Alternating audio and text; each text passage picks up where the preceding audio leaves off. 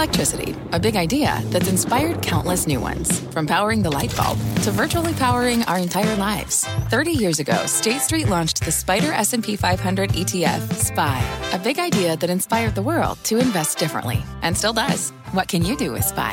Before investing, consider the fund's investment objectives, risks, charges, and expenses. Visit ssga.com for a prospectus containing this and other information. Read it carefully before investing. SPY is subject to risks similar to those of stocks. All ETFs are subject to risk, including possible loss of principal. Alps Distributors, Inc. distributor. CSX with some modest upside on Q4 earnings and revenue. Our Morgan Brennan joins us here at Post 9 this morning with the CEO. Hey, Morgan. Hey, Carl, that's right. And joining us, I should say, Joe Hinrichs of CSX. Joe, it's great to have you on post earnings. I'm going to just jump right in. Q4 revenue down, volumes up.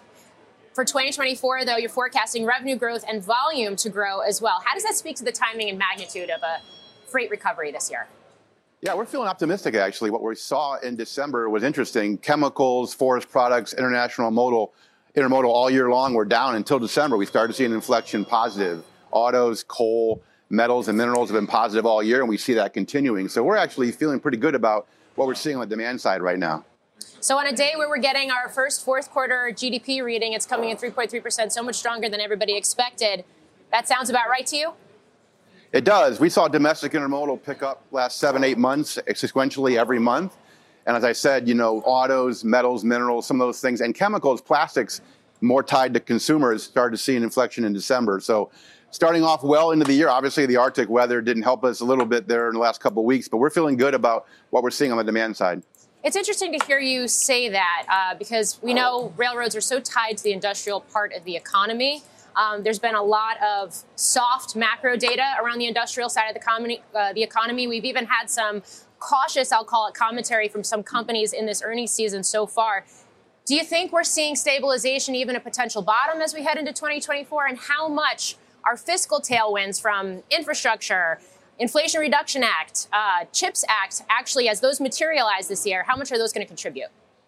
Well, I think they will contribute. If you look at last year, things like cement and rocks and minerals tied to construction were up, and we see that continuing very strong for us here in the Southeast. If you think about other parts of the business, industrial production was flat last year. Our merchandise volume was up. So on the strength of our market share and our service gains, we're seeing that.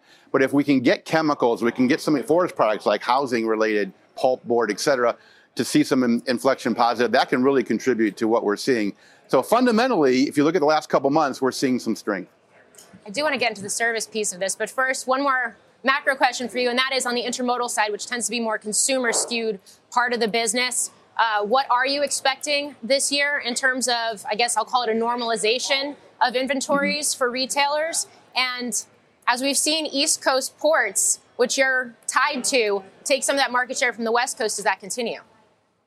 Yeah, I think you'll see the East Coast ports continuing to see volume growth. They've been investing heavily in their infrastructure to be able to support that. If you look at our fourth quarter, it was the first quarter of the year where we actually had intermodal volume was flat year over year. So the previous 3 quarters was down.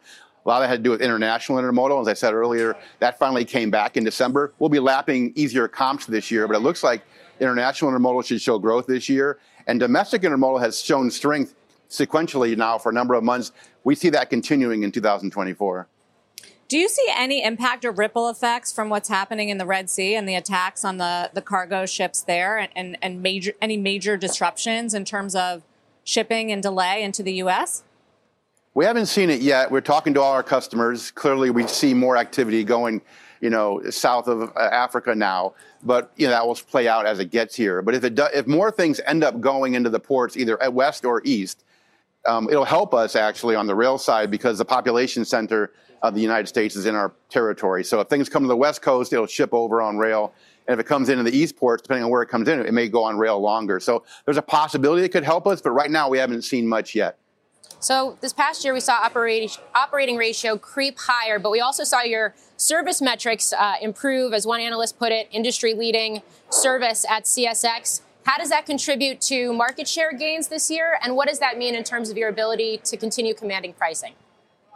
Yeah, our thesis all along, Morgan, has been if we can get to a levels of customer service new levels of customer service that our customers haven't seen before. We can talk our customers into having the conversation with us again about growing volume with us. So much volume has moved to truck over the last 10, 20 years, as we all know. And it comes down to providing a reliable, repeatable service to our customers. So we're trying to lead in that way, and I'm really proud of the work the One CSX team is doing there. That should lead to continued market share gains and volume opportunities for us. We saw that last year. We gained share in key areas like metals and autos and coal, and we should see more of that play out in 2024. But we believe that's foundational to what we're doing. Our staffing levels now are the levels we've been targeting after 4 years of being short, so we feel good about our operating performance to be able to support that going forward. Okay, Joe Hinrichs, CSX President and CEO. Thanks for joining us. Thanks. You seek the key, but first, you must learn the ways of precision, craft, and performance with Acura's all-electric ZDX. With a premium Bang & Olufsen sound system up to a 313-mile range and a Type S variant with an estimated 500 horsepower, the ZDX is their most powerful SUV yet. Unlock the energy when you visit Acura.com to order yours today.